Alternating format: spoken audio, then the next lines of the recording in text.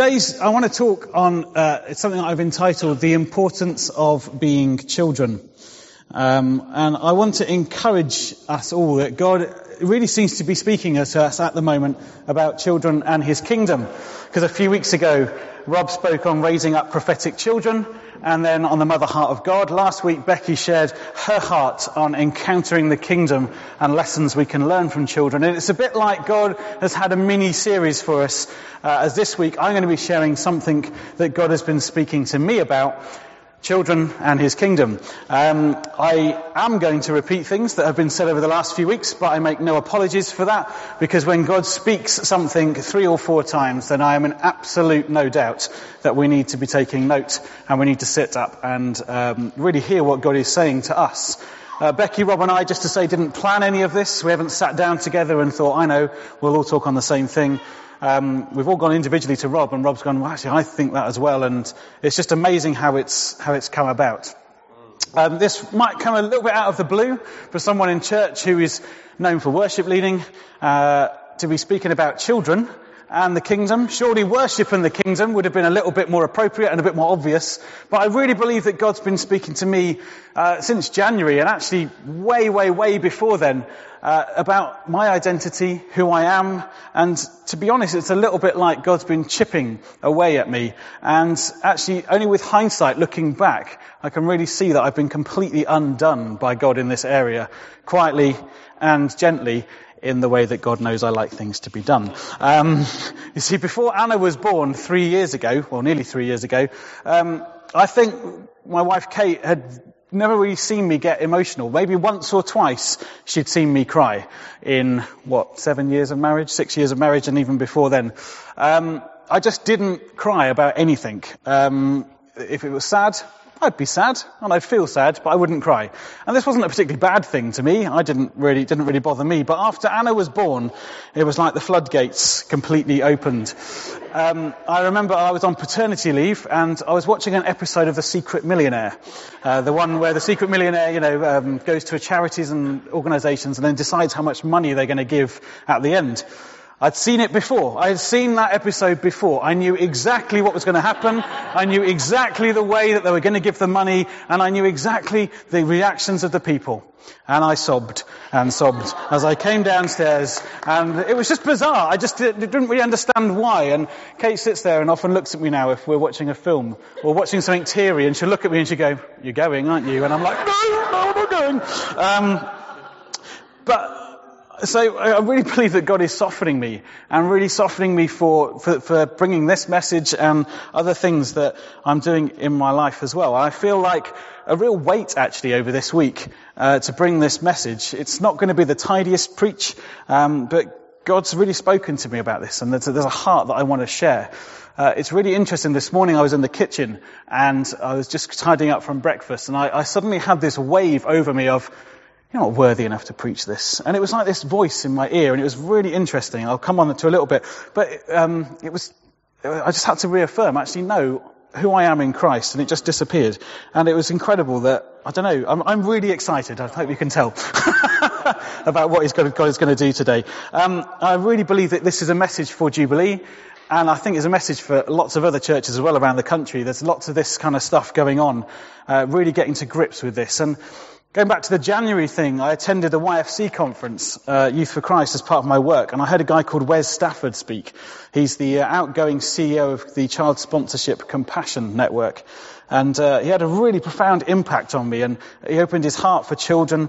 And through this, God has really continued what he started doing in me over the last few months and years. And I really hope today that we're going to see the importance of children to God, the importance of us welcoming them, and also the vital role that they play in the kingdom. So I'm going to pray, and then we're going to get into it. So Father, I thank you. I thank you for children. I thank you for who they are and how you've made them. I thank you for their growth and their development. I just pray, Lord, that as we look at your heart for children today, that you would stir our hearts, that we would be even partly undone by you today. Lord, I thank you. I thank you that your Holy Spirit is already evidently amongst us. And I pray that it would continue to increase your presence in this place as we speak and as we hear what you have to say to us. In Jesus' name. Amen. So we're going to start in Matthew chapter 18, verses 1 to 14. Now, if you don't know these verses off by heart yet, because we've looked at them quite a bit, hopefully you will soon. And much of this first point is a complete reminder of what Becky said last week, but it's just an emphasis, and there's a real urgency, I think, for us to hear this. So I'm going to read the whole of Matthew 18, verses 1 to 14. At that time, the disciples came to Jesus, saying, "Who is the greatest in the kingdom of heaven?" And calling to him a child, he put him in the midst of them and said, "Truly I say to you, unless you turn and become like children, you will never enter the kingdom of heaven. For whoever humbles themselves like this child is the greatest in the kingdom. Whoever receives one such child in my name receives me. But whoever causes one of these little ones to sin, it would be better for him to have a great millstone fastened around his neck and to be drowned in the depth of the sea. Woe to the world for temptations to sin, for it is necessary that temptations come, but woe to the one by whom temptation comes. And if your hand or your foot causes you to sin, cut it off and throw it away. It is better for you to enter life crippled or lamed than with the 2 hands or 2 feet to be thrown into the eternal fire. And if your eye causes you to sin, tear it out and throw it away. It is better for you to enter life and with 1 eye than with 2 eyes and be thrown into the hell of fire. Since that you do not despise one of these little ones. For I tell you that in heaven their angels always see the face of my Father who is in heaven. What do you think? If a man has 100 sheep and one of them has gone astray, does he not leave the 99 on the mountains and go in search of the one that went astray? And if he finds it, truly I say to you, he rejoices over it more than over the 99 who were never astray. So it is not the will of my Father who is in heaven that one of these little ones should perish. The context to this passage is Jesus' disciples have witnessed many healings, many wonderful signs. In the previous chapter we read about the Transfiguration, where Jesus is seen with Elijah and Moses on a mountain. And when he returns from the mountain, he finds the disciples, who weren't with him, trying to cast a demon out of a young boy and failing. Jesus appears frustrated, to say the least. I think the words he says is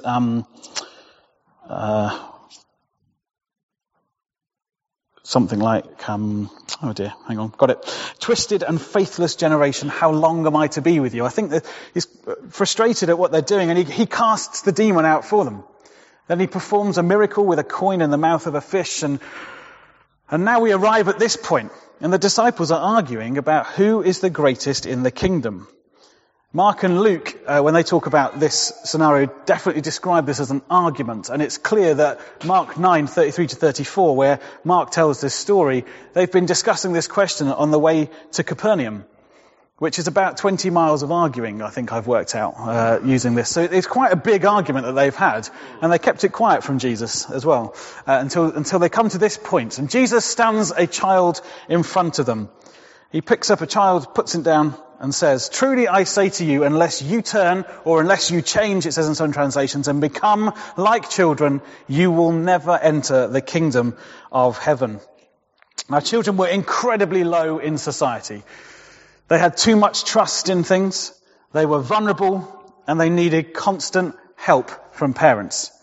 They were not seen as very important, and adults were seen as much better, because they had a certain amount of mistrust. You know, they didn't trust everything that went on, and they were not as vulnerable, and they needed little or no support from anyone. They were incredibly self-sufficient.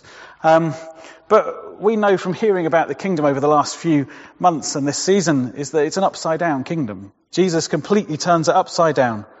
And he says the humility that this child is showing in this trust, the vulnerability, and the fact that they know they're in need.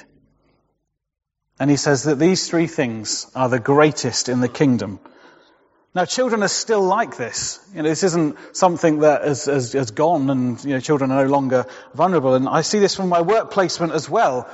I think I would add young people into this as well. They put a lot of trust in things, sometimes in the wrong things. They can be incredibly vulnerable And actually, they still need support from their parents, no matter how much they think they don't. So when you hear children throughout this, also add young people in there, teenagers, and that kind of thing. So children are really important to God in the kingdom. And if we needed any further evidence of this, we can read a little bit further down in verses 10 to 14. It says, "See that you do not despise one of these little ones. For I tell you that in heaven their angels always see the face of my Father who is in heaven." Now this verse always confused me when I was younger. I was always a bit like, well, this has kind of come from nowhere. And actually looking into it now, many scholars have really debated this. And what does this mean? The angels in heaven, their angels in heaven always see the face of my Father. And the most satisfactory way of describing this, and given the fact that the Jewish way of speaking at the time, is it refers to guardian angels of children. According to two theologians, Davis and Allison, who've written loads and loads on this, these guardian angels of children are of the highest rank, indicating their special place before God. So verse 14, a bit further down, says, "It's not the will of my Father in heaven that any of these little ones should perish." They've got such a special place in heaven that their angels see the face of God constantly. And Jesus then continues to tell this story of the lost sheep. Don't forget the child is still in the room at this time, in front of the disciples.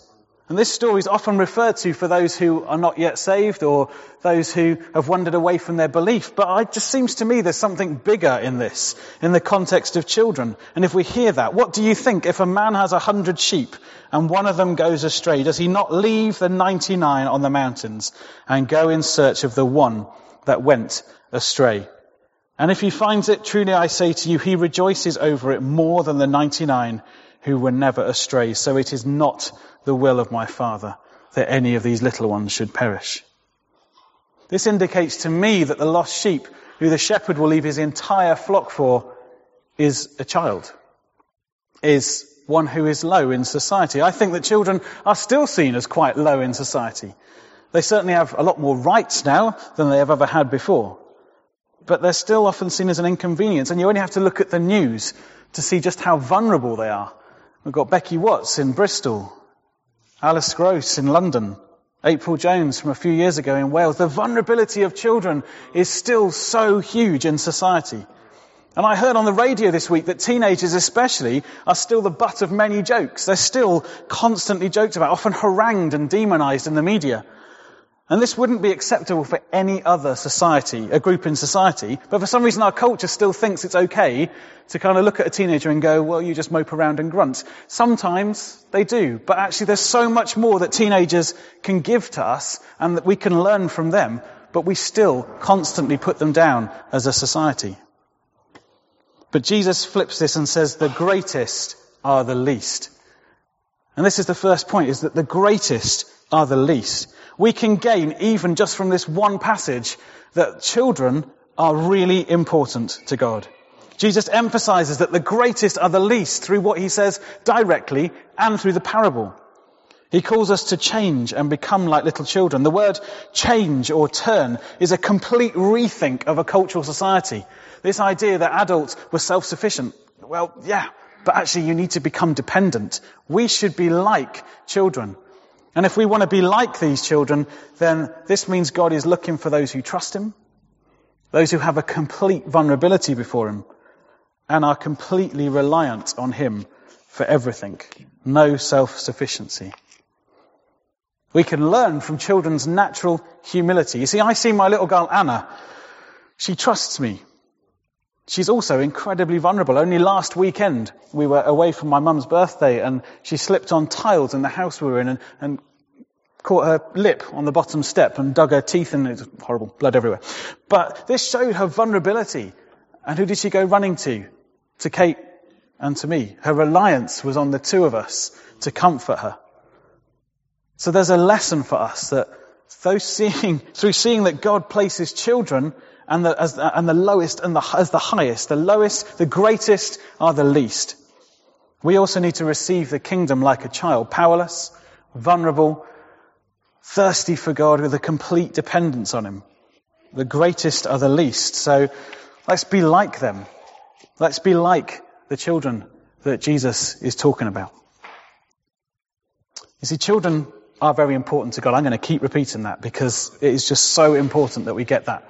Because of their status as the greatest in the kingdom. So what response should we have as a church and individuals to this revelation that actually, if we're to be like children, what should we do? And Jesus lays out some pretty serious points in verses 4 to 9.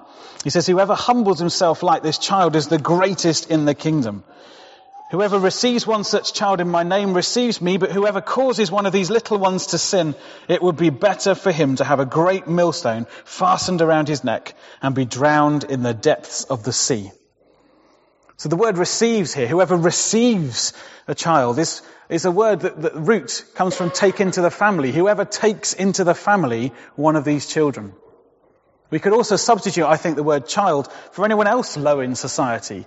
How do we take the low in society into our church? Steve challenged us quite a while ago to keep in mind what God is doing amongst us with the broken and the poor. And who are we going to see in our church? Jubilee is called to be a church that is to bring restoration, accepting those into the family who are vulnerable and need support. And Jesus gives a stark warning to those who don't accept her, or in his words, cause one of these little ones to stumble or to sin. In some translations it says stumble. And that means to impede or to block the way. Put something in the way for someone to stumble over. It's a bit like an athlete. If you threw something in their way, they'd stumble and they'd go.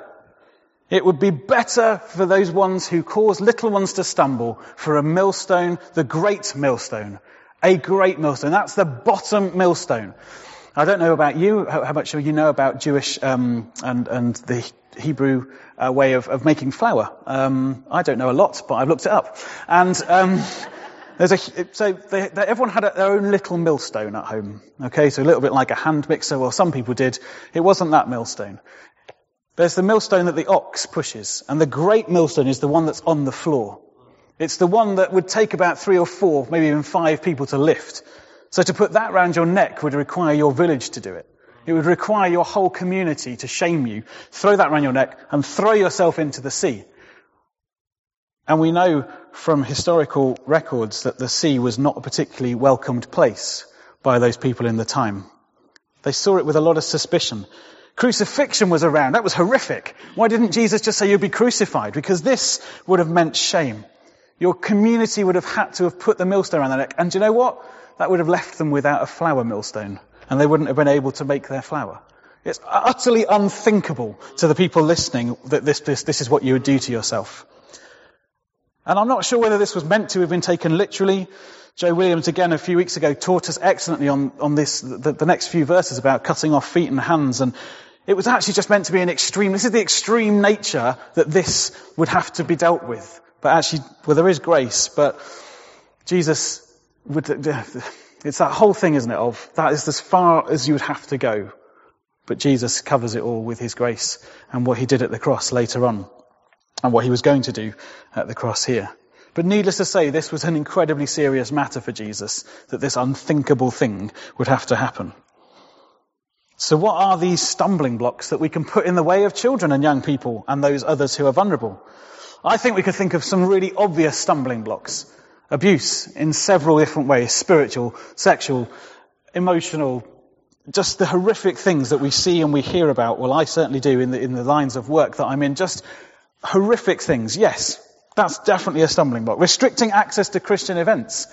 I've come across that quite a bit when I was youth working elsewhere. You know, the fact that, no, we've got a lot of stuff on, don't go there, because that's a Christian event, and it's not really necessary.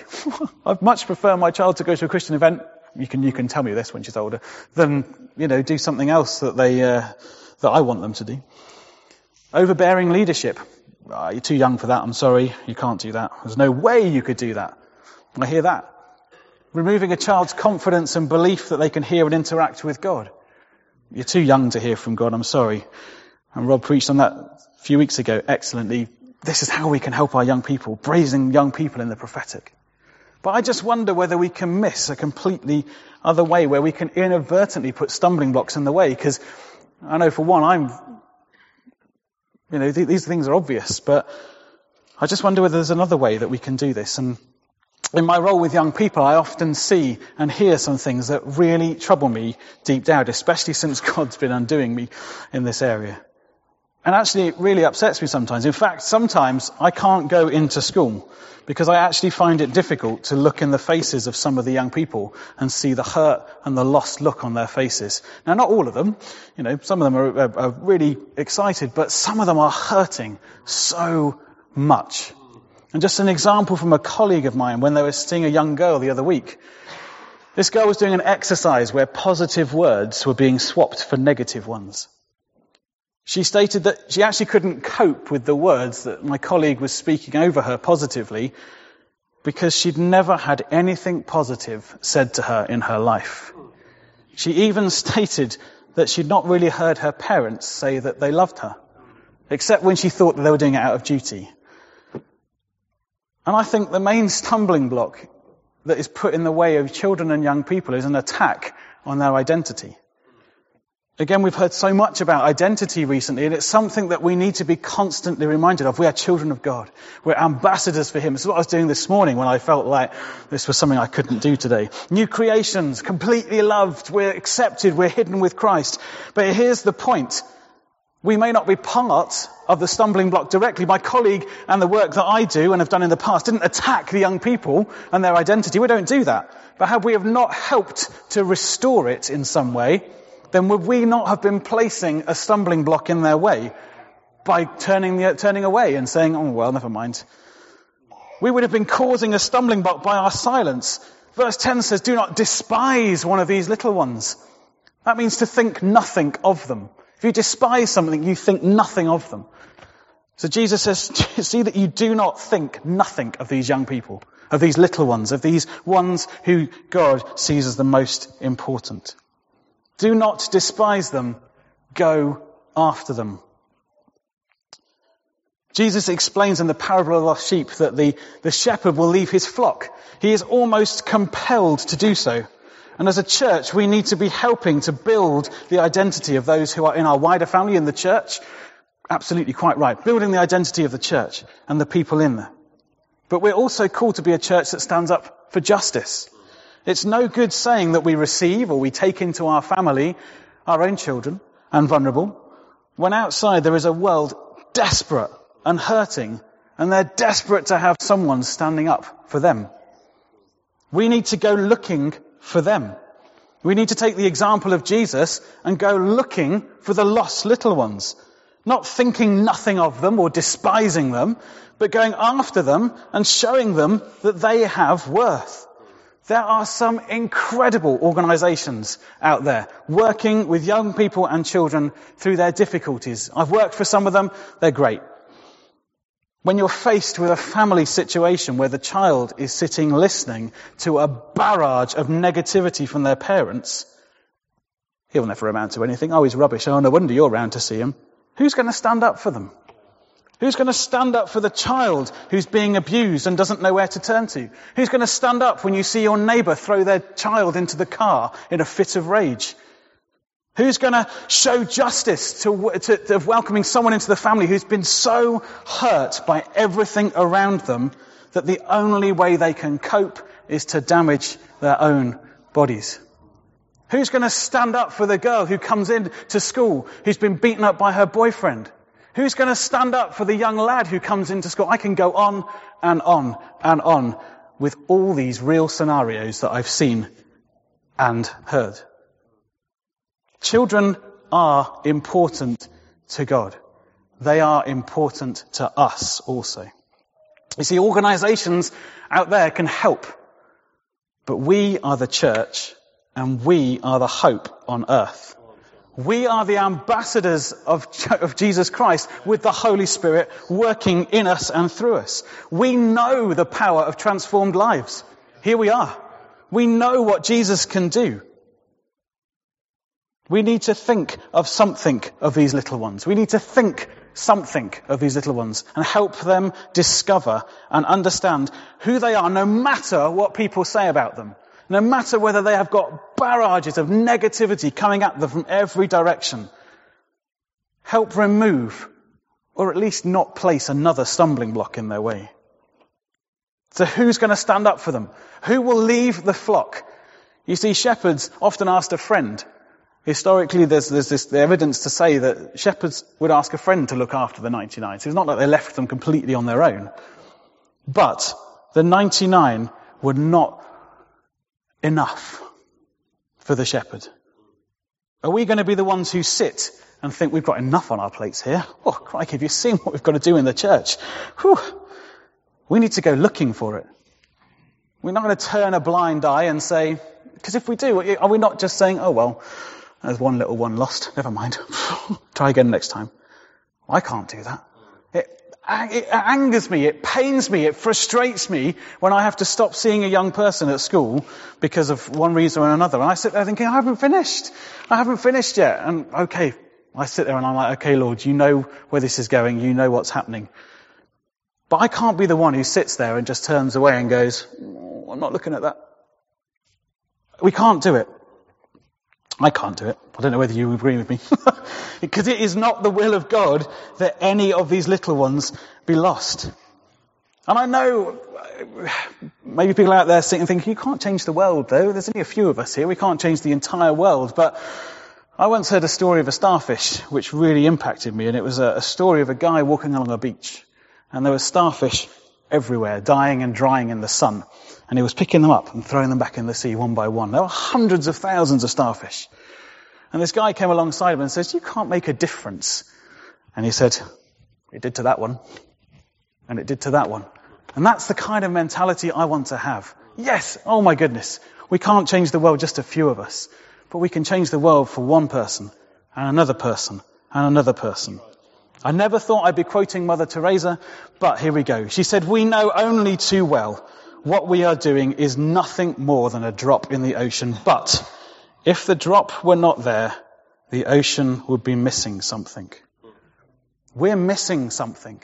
We're always missing something. This isn't a negative preach of we're not doing hard enough. We're always missing something because they're still lost out there to be found.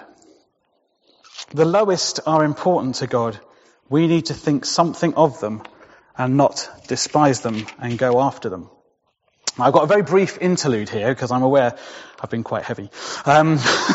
Children are really important to God. We need to imitate them. Therefore, children are important to us. But I just want to quickly highlight, if you flick over to Matthew 19, it's really, really interesting here. It's one page on in the Bible, not far on in the ministry of Jesus from this point where we're talking.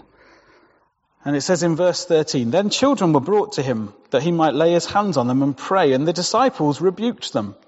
But Jesus said, let the little children come to me and do not hinder them, for to such belongs the kingdom of heaven. 2 chapters ago, Jesus was calling them a faithless and twisted generation. And he's just stood a child in front of them, given them this incredible eye-opening moment of what it's like to be a child and how that is what it's like to be the kingdom of, that's what the greatest in the kingdom looks like. And here he is again telling the disciples that you need to be like a child to enter the kingdom of heaven. And they start to rebuke the children and they've turned them away and they've put stumbling blocks in their way. And I sense that if Jesus needs to repeat this message, then maybe that's why we're hearing it again as well. I'm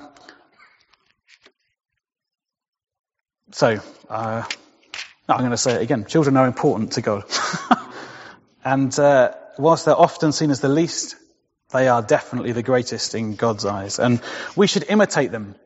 If this is the case, then we should not despise them, but lift them up and give them value to go after, stand up for them.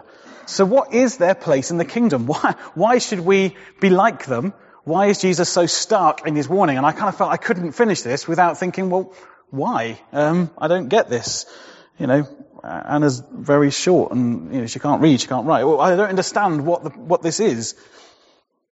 And we need to start by looking at when Jesus cleanses the temple in chapter 21 of Matthew. Now today is, Palm Sunday. And this event happens just after Palm Sunday, just after Jesus enters into Jerusalem, riding on his colt or his donkey. Cloaks and leaves are waved and thrown about. Hosanna to the Son of David. Blessed is he who comes in the name of the Lord. And then verse 12 says, and Jesus entered the temple and drove out all who sold and bought in the temple. And he overturned the tables of the money changers and the seats of those who sold pigeons.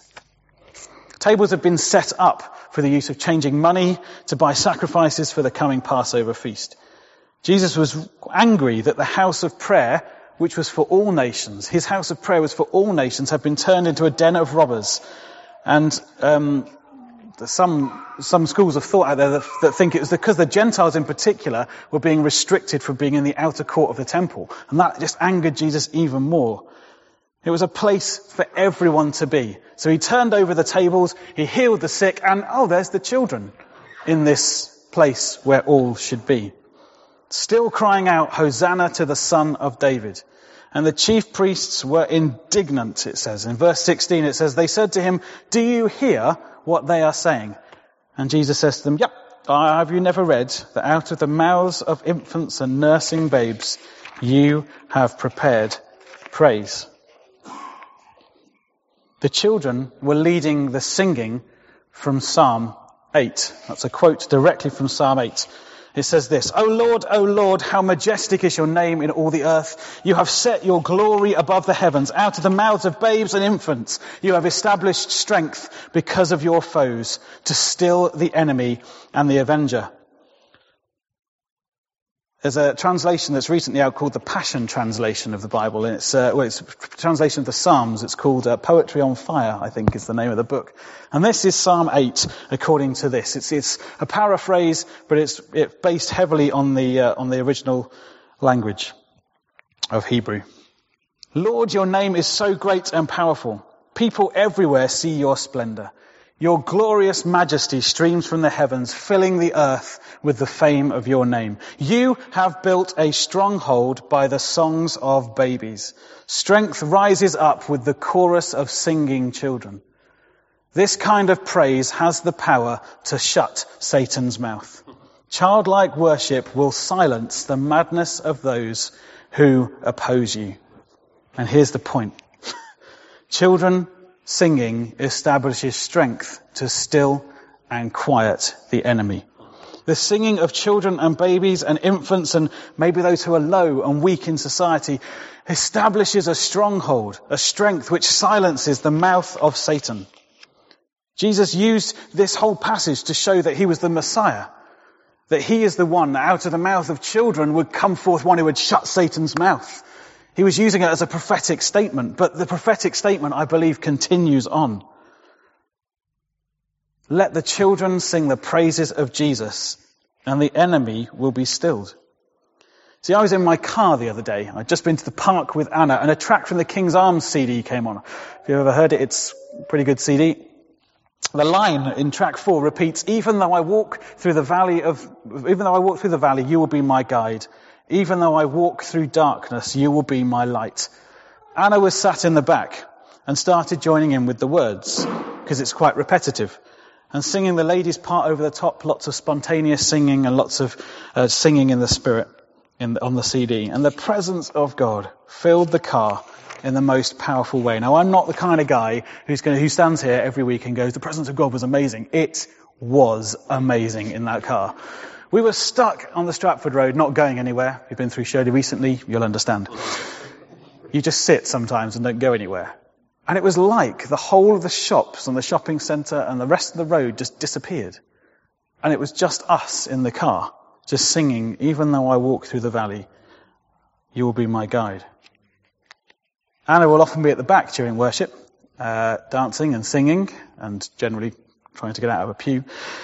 But it is incredible when she sings.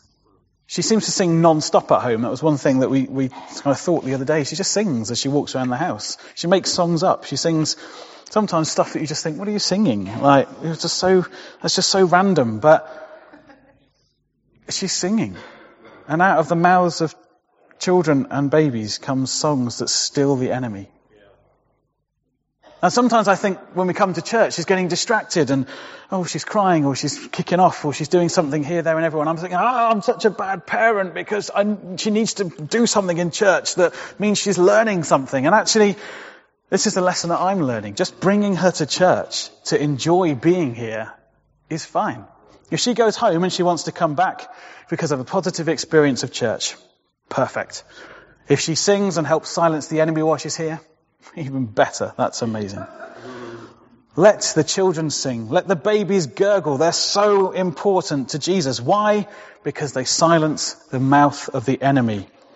And this is why they should be important to us and why we should welcome them into our family. They're vulnerable to the enemy's tactics. If he knows that they're doing this, he's going to shut them down. He's going to cause them not to sing, cause them not to know their identity. Oh my goodness, I was doing the garden yesterday morning. Just throw that in there. And I heard on Radio 4, just throw that in there again, that they were talking about the choir who can't sing or something like that. The choir made up of people who can't sing. And it's basically a choir that's been set up for people who've been told they can't sing. And this one woman on there said, I used to love singing in Christmas carols at church. I used to love going to church and singing Christmas carols. And then one day, my mum turned around and went, it was like there was a drone in here, wasn't there? She didn't sing again for the rest of her life until she met these people. Her husband was a choir master. She didn't sing for him. She didn't sing at all. She wouldn't even sing in the kitchen to herself because of that one word. And she said, I had nothing against my mother. She was great. I loved my mum. But just those one words shut me down. He's going to cause children not to sing, cause them to lose their identity and not to know it. I see it all the time. Young people coming in, not knowing who they are or what they're doing or where they're at. And that's sometimes kids as well, church kids I see. Stand for them and let them sing. And if we're going to be like them, let's sing with childlike abandonment too. Imagine what we could do by being childlike and singing. I think Claire put something on Facebook of what happened at TSM, and people going crazy with flags. I often sit there and I think, but actually sitting there with this and thinking childlike abandonment. Yeah, actually children just don't care. They will sing. Anna will sing who knows what round the house as she makes up songs. Brilliant. I never want to shut her down and tell her to stop. Imagine what we could do by building a stronghold and stilling the enemy. So Jesus does the simple act of standing a child in front of the disciples and telling them they're to change and become like one. In doing so, he challenges their adult viewpoint on the world with their suspicion, their self-sufficiency that often comes with adulthood and a comfortable lifestyle. It is a message that we can't ignore as we see children and those who are vulnerable, that they are the greatest, even though they are the least. And we're challenged that we're not to despise this attitude of humility in a childlike faith. We're not to think nothing of the children who God so evidently sees as important, but to go after them. Both build them up and protect them and help correct the lies of the enemy. All of this is because children and their voices build up a stronghold against the enemy. And from all this, we are to be childlike and learn from them. Sing like them. Rely on God in the way that they so heavily rely on others. So the church is a force where the gates of hell can never prevail.